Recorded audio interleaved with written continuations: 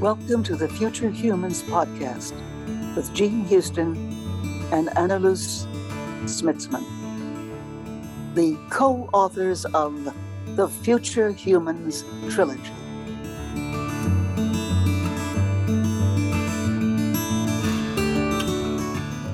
Today, we have the enormous pleasure of welcoming our dear friend, Dr. Jude Currivan. Now, Dr. Jude is a cosmologist, a planetary healer, a futurist, and an author. She also writes some of the best science fiction I have ever seen.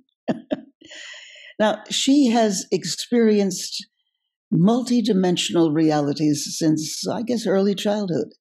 She holds a PhD in anthropological archaeology from the University of Reading in the UK, where she researched ancient cosmologies. How fascinating.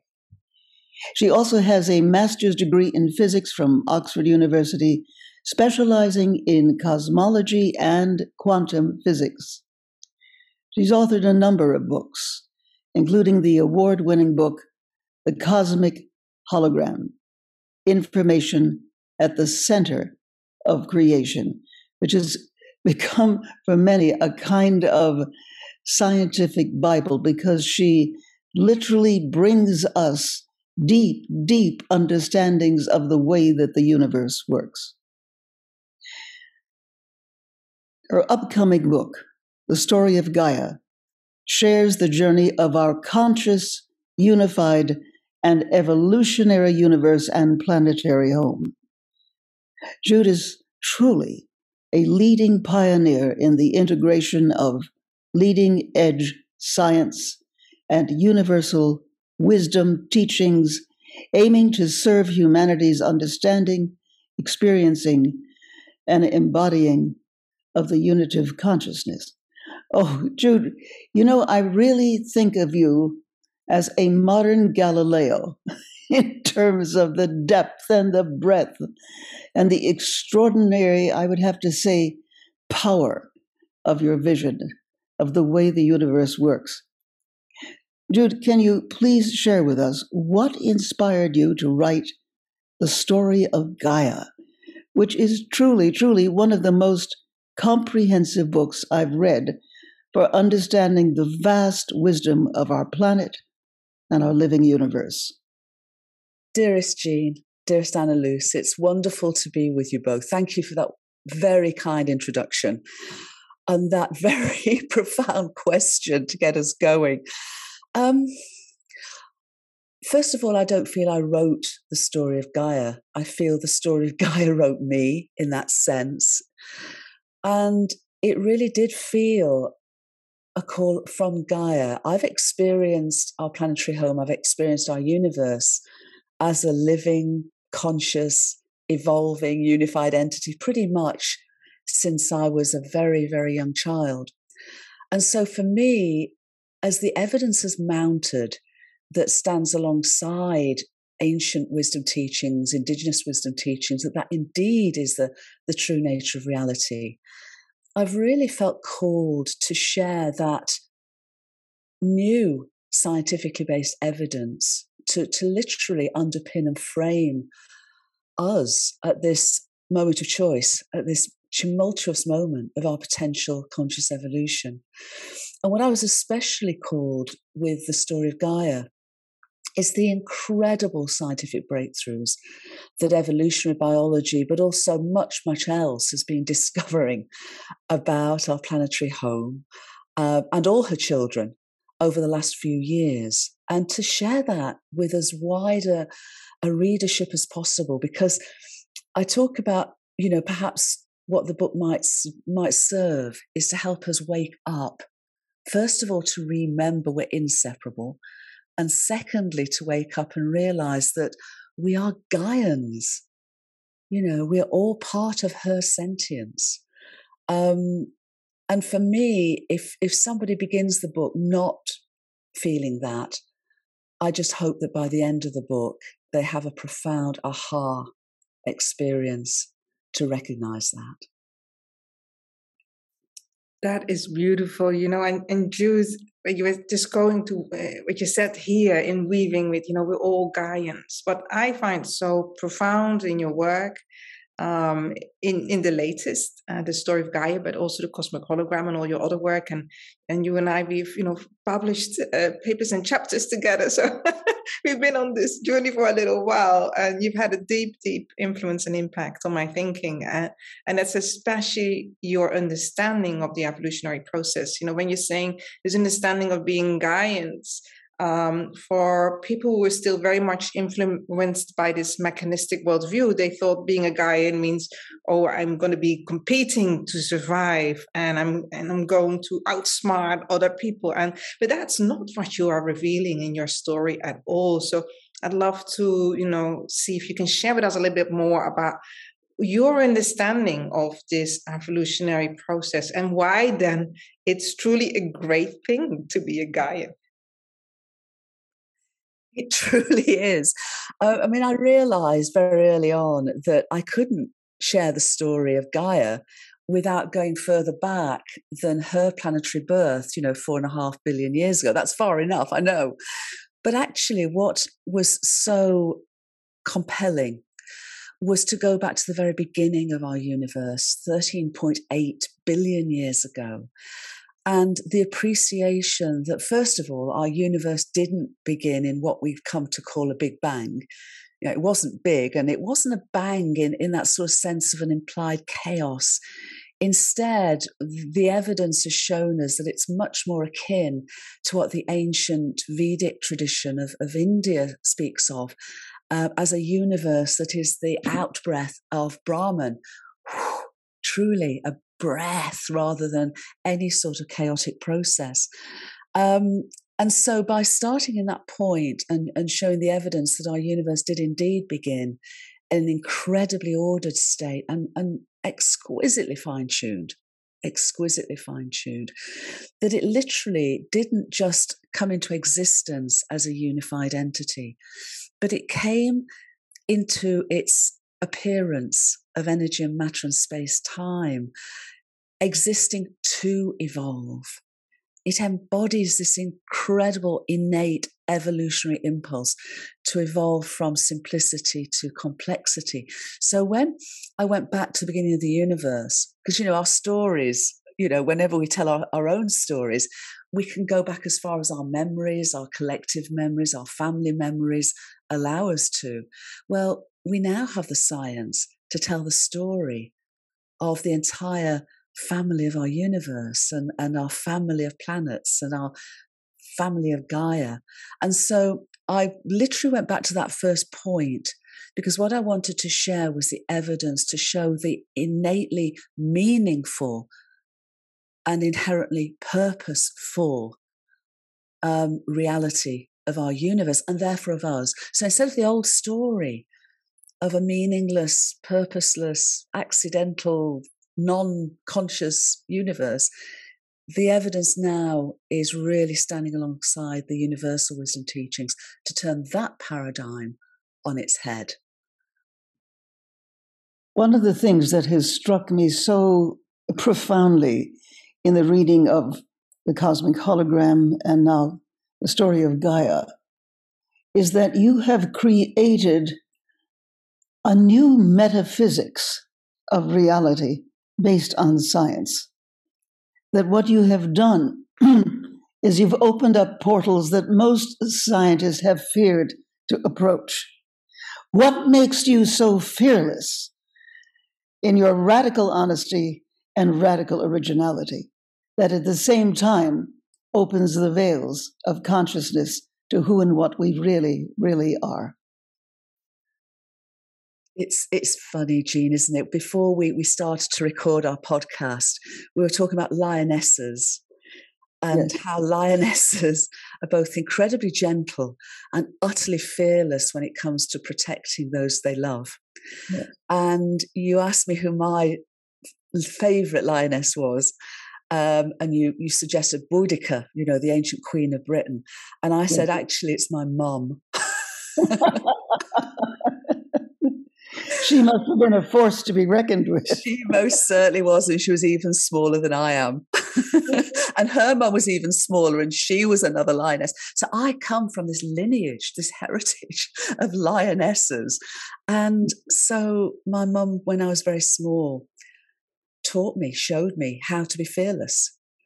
And so if I see something that I feel is truthful, if there's an opportunity and it feels appropriate, I want to stand up for that truth.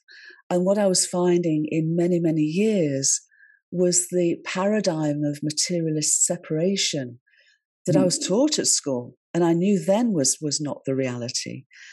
When I became able to and followed my curiosity through all these decades and decades and decades since, is to appreciate the evidence that actually I stand on, and that gives me the underpinning and the framing to be fearless. Because I'm not trying to impose this on anyone. I'm just saying, here's the evidence. Choose and see for yourselves, whoever you may be.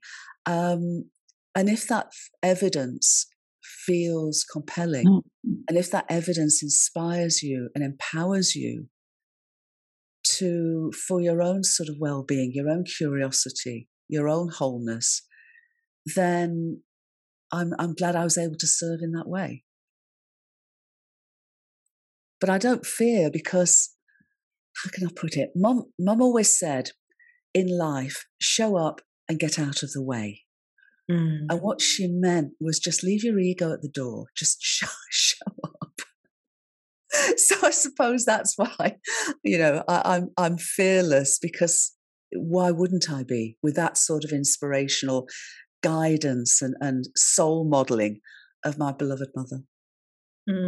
I love that. And what was the role of intuition also for your mother? Did she encourage your intuition since you were little, tell you to trust in your intuition? Because intuition plays a really key role. I mean, you're telling us, here is the evidence, but I know that you're so deeply insightful that you see even inside the nature of the universe, right?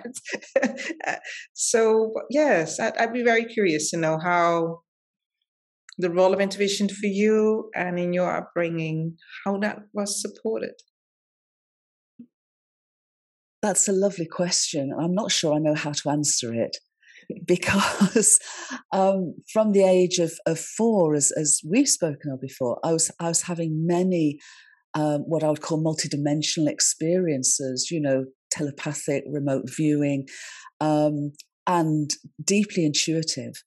And I know my mum was deeply intuitive. I mean, folks around the neighbourhood would always come to Mum if they needed a deep insight, and she would always provide it, but we never spoke of it. We never spoke of it. It was something so deep, I think, within both of us, that it was almost a given, and it was a given to trust it.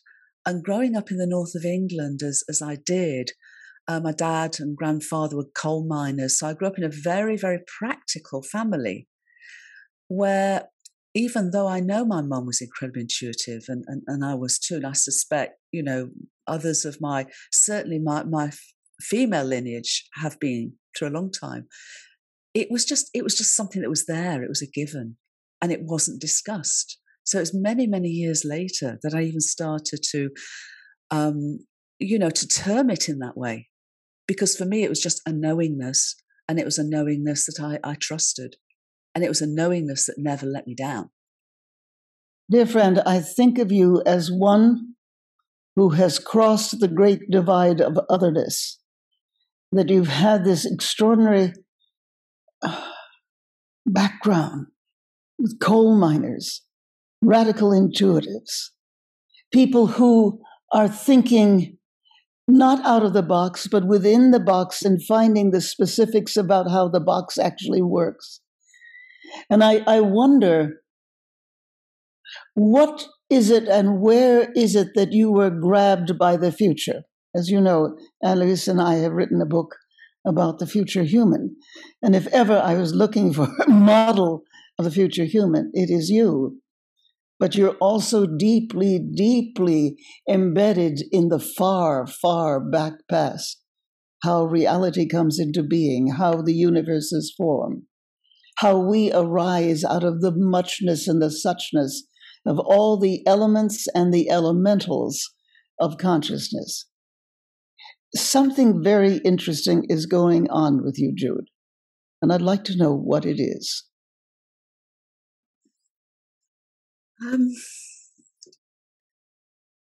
I suppose perhaps I can answer it in a way that says, over many years and following my intuition, I found that I realized I wasn't in control of anything.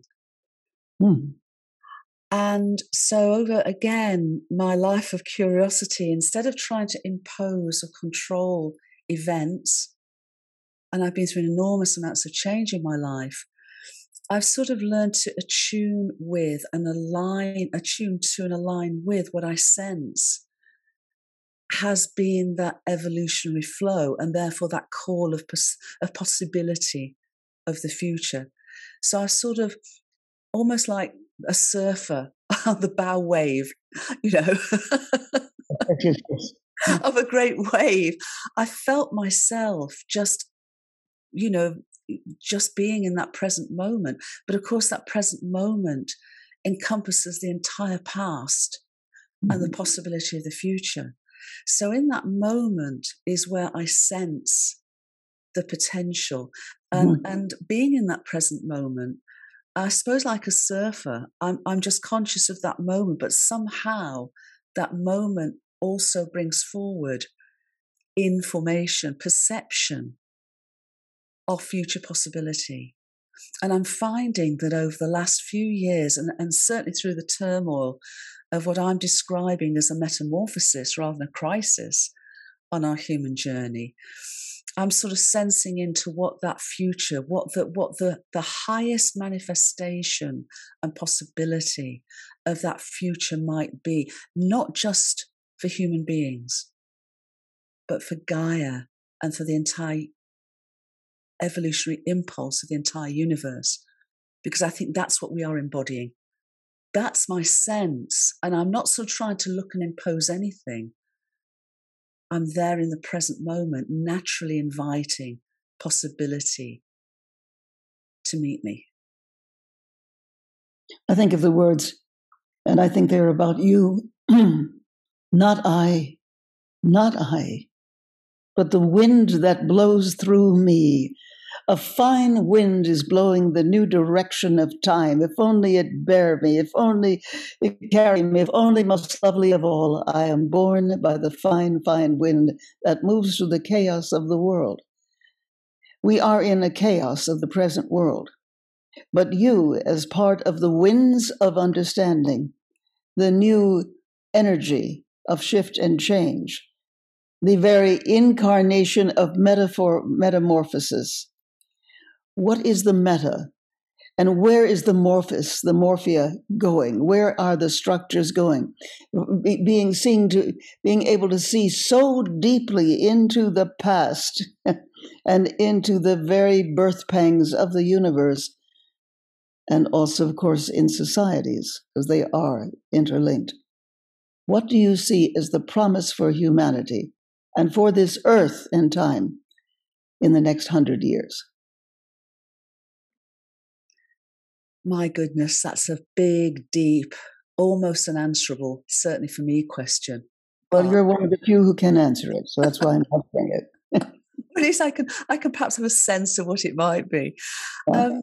I think the question itself reminds me of the same question that I asked the universe.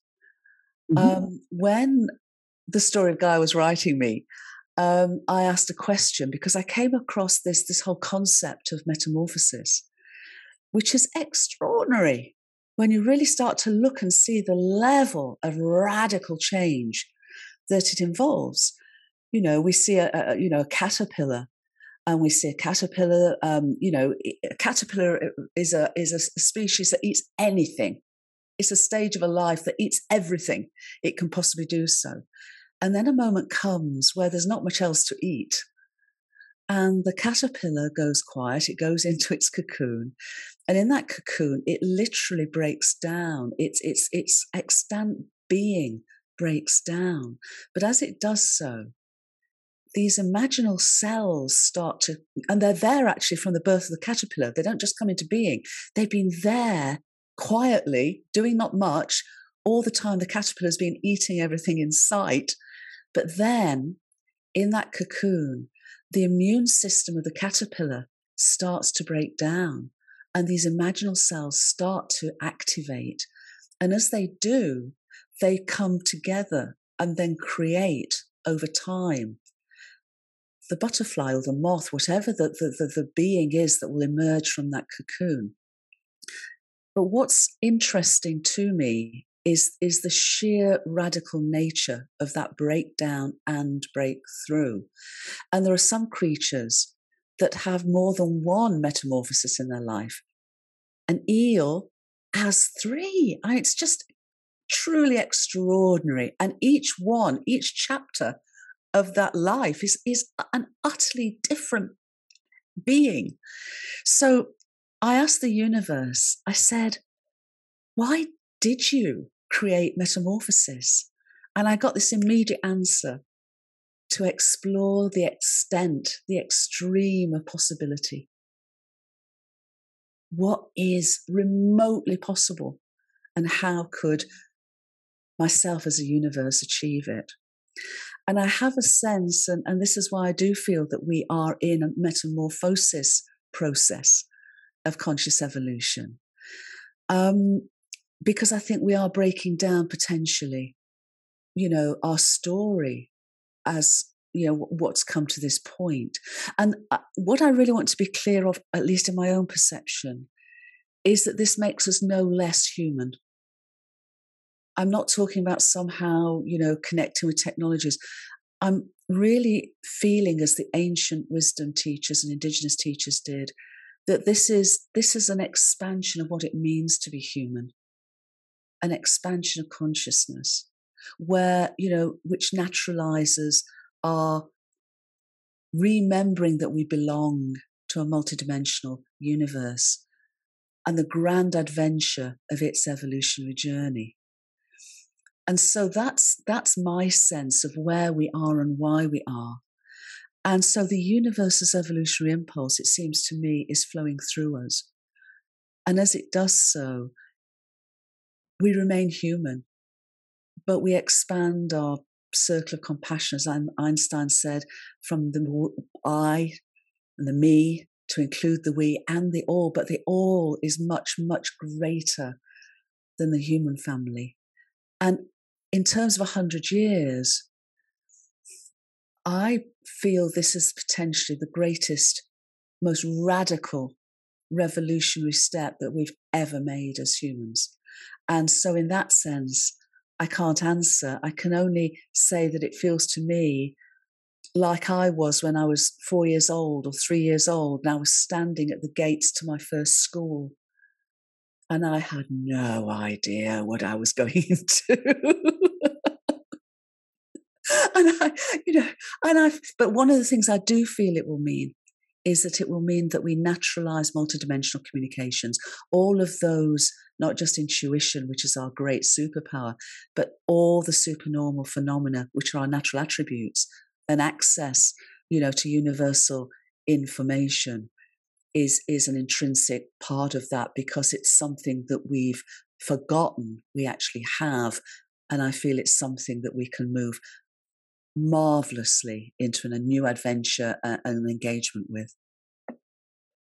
I love that. Thank you, Jude. And I'd love to weave further with metamorphosis. In The Quest of Rose, and then later also in Return to Avatars, we explore that process of metamorphosis through 5 future archetypes.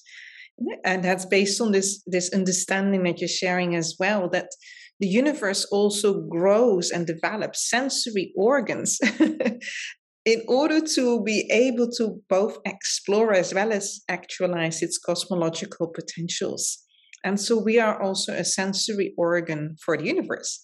And the kind of the key idea that we have with the future humans is that a future human is a sensory organ for the universe in order to explore and embody its next evolutionary stages of becoming this future consciousness of higher orders of possibility. So I love how you are standing in that, from that sense of awe and playfulness and and again the trust in the not knowing, and yet I can hear in your voice there is a deep knowing, because there is a deep knowing of the sense that the next step is not a step of breakdown, it's a step of deeper becoming, deeper embodied becoming. So if we were to see ourselves now really as all these different sensory organs of the universe, and really learn to become not just imaginal selves, but as you've said in your work a lot, linking up as well. So we're becoming the imaginal organs and the imaginal bodies, so that we are, as future humans, we are truly now embodying and giving birth to these new possibilities. Now, you're also the founder of the Whole World View. So please share with us a little bit about that, because I have a sense that you have also an understanding about this linking up process that needs to happen as part of Gaia's intelligence, as part of Gaia's wisdom of what it means again to be a Gaian, and to then apply that also in the world. I mean, I find it fascinating. You also had a successful career in business. So you've really have yourself linked up, not just in your multidimensional awareness that you were born with, but you've also always had this integral approach to the whole process of our species development. She really is the actualization of the future human. Isn't it wonderful? Yes. Thank you both. I suppose there are a number of things.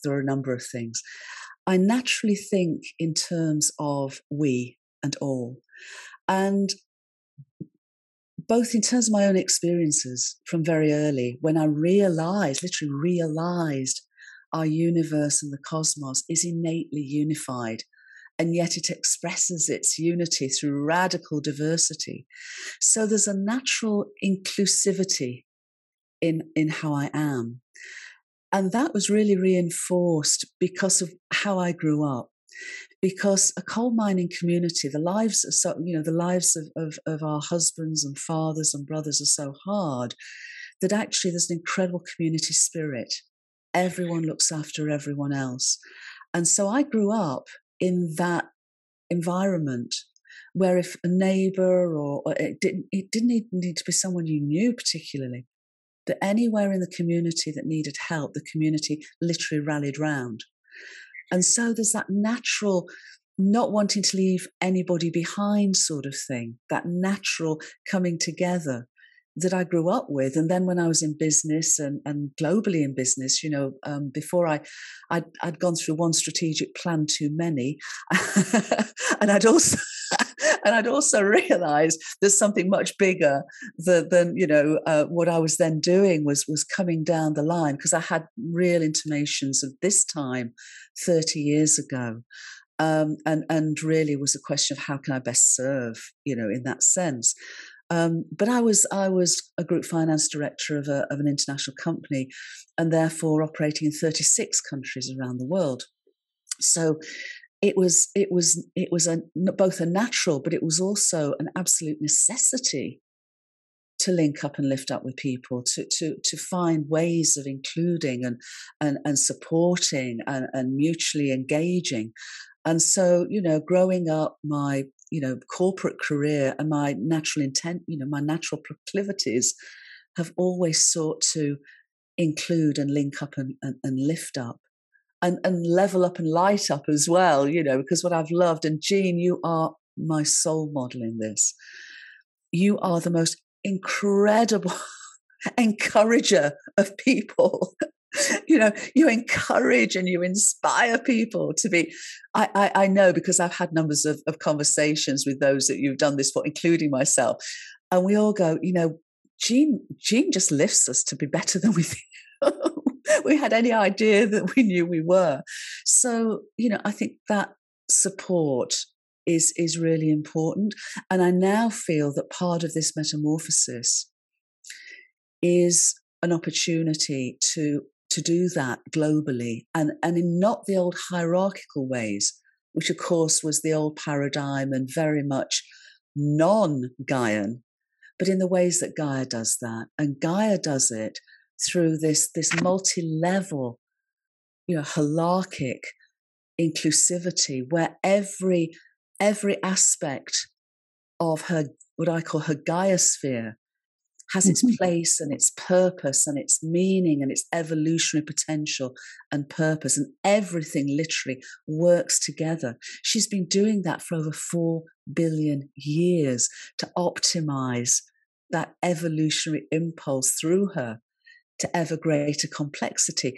And it seems to me now that as we can wake up to become future humans, we literally can step into being her co-evolutionary partners. Whoa, dear friend, what you have said is like the opening of the new book of humans in the universe. So then the question that is bothering the minds of so many of us who at least pretend to be conscious, and that is, given where we are, where we could lose it all in the next 10, 20, 50 years, what do you see as the possibility of Gaia entering into partnership with us, radical partnership, so that we begin to change the story to the one of growth, becoming transparent to the transcendent function that is driving us all, and above all, experiencing the love that moves the sun and all the stars, as Dante said? What are its stages? Do you have a future history sensibility? And not only the positive history, but also some of the ways and means it happened. Would you look back into the present from 100 years in the future for us? Thank you, Jean. My sense is that 100 years from now, if we are to be still here, embodied as Gaians, then we will look back and appreciate that 100 years ago, now, we woke up to remember we're inseparable, that we healed our collective dis-ease of separation that led to the world of 2022, that was a world of suffering, of inequalities, of injustices, of a lack of truth. And 100 years from now to look back and realize that within all of that breakdown, there were the green shoots of awareness, of waking up, of, as Ken Wilber says, of waking up to this deeper understanding of the unified nature of reality and its meaning and its purpose flowing through the universe and flowing through us. And as we did, rather like being, in a fever of a dis-ease, the fever broke and we woke up and remembered and saw each other and saw a universe that is loving, that is benevolent, and a planet that's been calling out to us to wake up, shouting ever more loudly, now is the time, wake up. And as we look back from 100 years hence, 2022 was the breakthrough year to wake up, because we reached a point where we could not go on as we were. We had literally a dis-ease caused by one of the smallest, if not the smallest, of Gaia's organic children, the virus, and one of her greatest evolutionary agents, a virus that stopped us in our tracks. So many realised that the old normal was not normal. It was not something to be applauded and gone back to. And also we had a situation where conflicts had become utterly mad, literally mad. A reflection of that aspect of our psyche that was unhealed. And so how do we respond to them? Not with a tit for tat destruction, but a call for life, a call for love, and a call for coming together. And that, breakthrough is still in its birth pangs.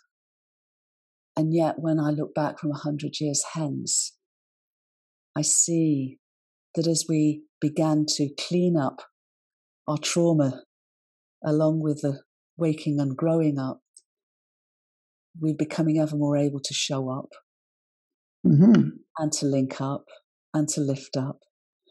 And knowing, as the ancients did, that group intention, where it is of the highest vibration, is literally miraculous. And that's what I see as I look back. I see this incredible, almost as though we'd been in a collective dream that had become a nightmare. And we suddenly all sort of woke up and shook ourselves and went, that was awful. That was terrible. But now I see differently.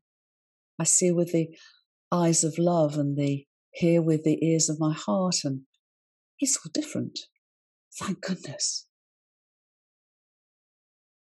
Thank goodness.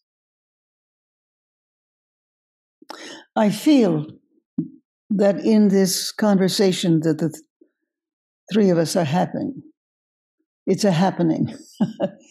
It's the enunciation of the prophetic moment, wherein we all, in small groups and larger ones, and in the very mind of the cosmos and of the earth herself, new forms of awakening, new ways of being, and most lovely of all, the awakening awakement. I believe that is the derivation of the word, the Hindu word, bodhisattva. The bodhisattvas of the world are not just awakening, they are coming together so that there is one great, luminous, deeply engaged, happening, reality, consciousness. And that consciousness, we know, as you have written so beautifully, is a living entity. It isn't just something that occurs to us occasionally, but all the fascination with consciousness in today's science.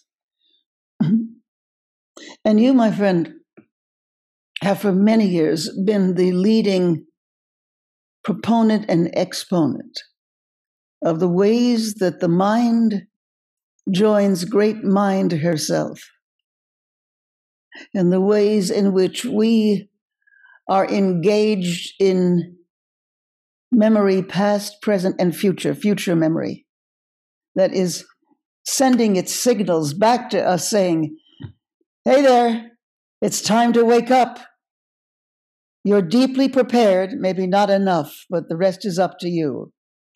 And so it is that question. The rest is up to us. Dear Jude, what is it that is up to us right now?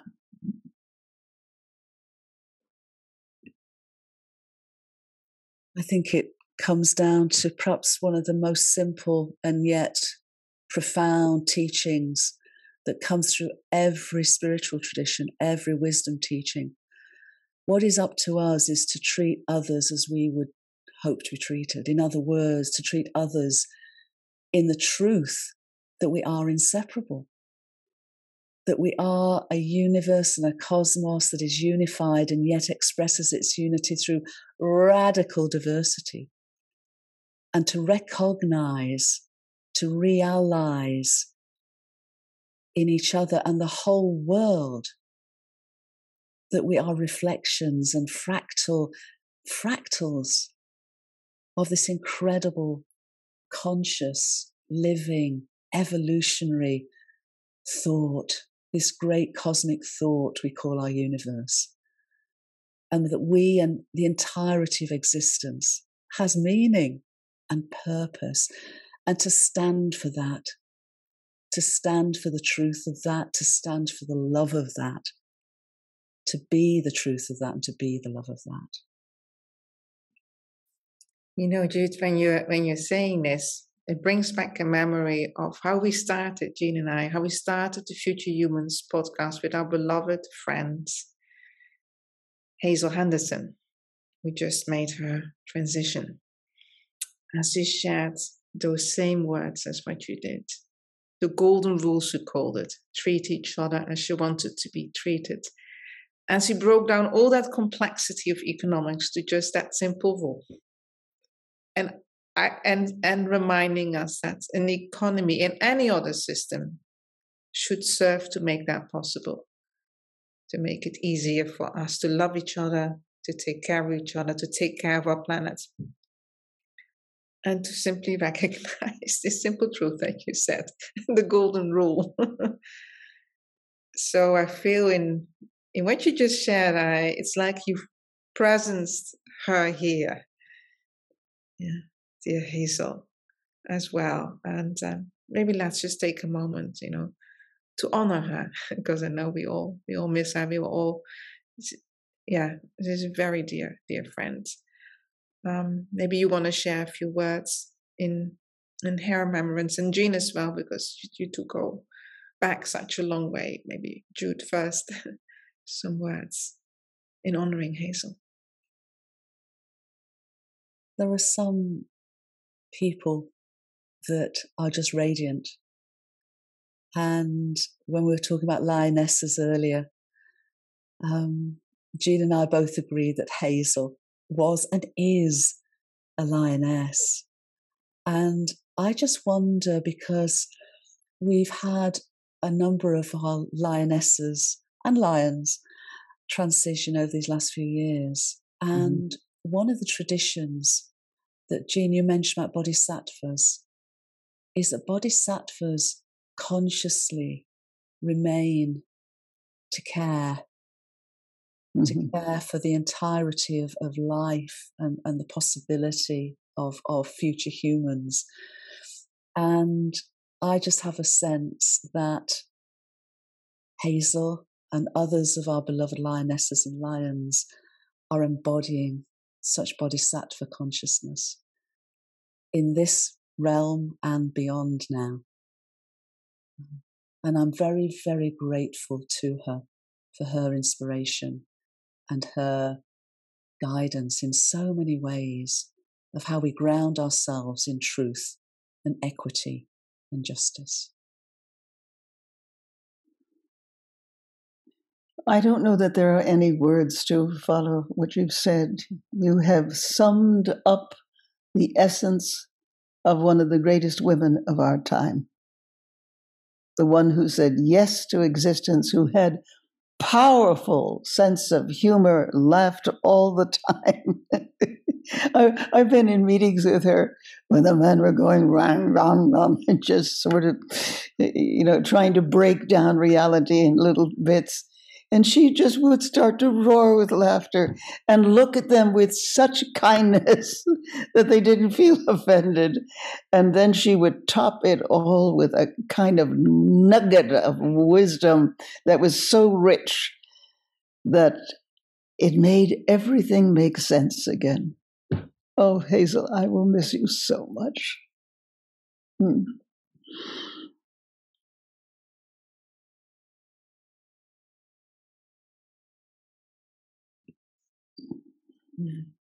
Thank you both. Thank you both.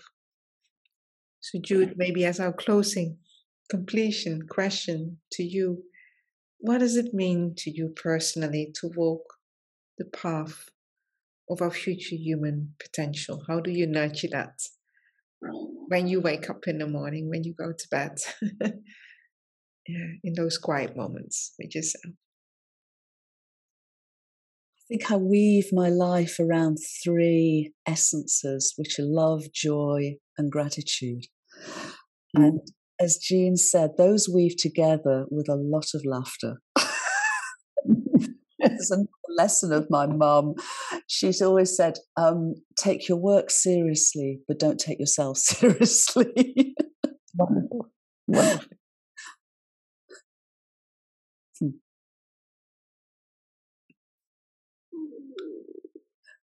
Jean, would you like to have final words? The final word. Final word. That's rather terrifying. The final word. Now, for now. Yeah, you put us on the spot always. You ask Jude to see 100 years from now. Jean.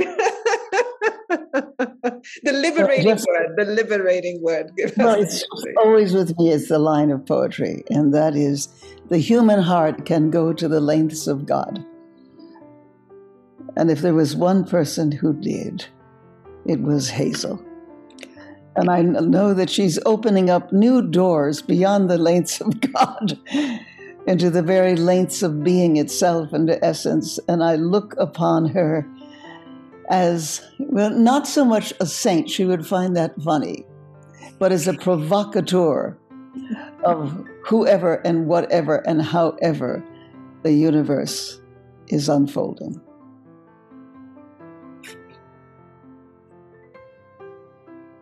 Thank you so much. Thank you so much, Jude. All our love. Much, much love, dear friend. Much, much love to you, my dear. And much love to you, dear Anna Luce, as well. Thank and bless you. And it's been such a joy to sense Hazel with us as well today. Yes. Yes. So thank you. Thank you.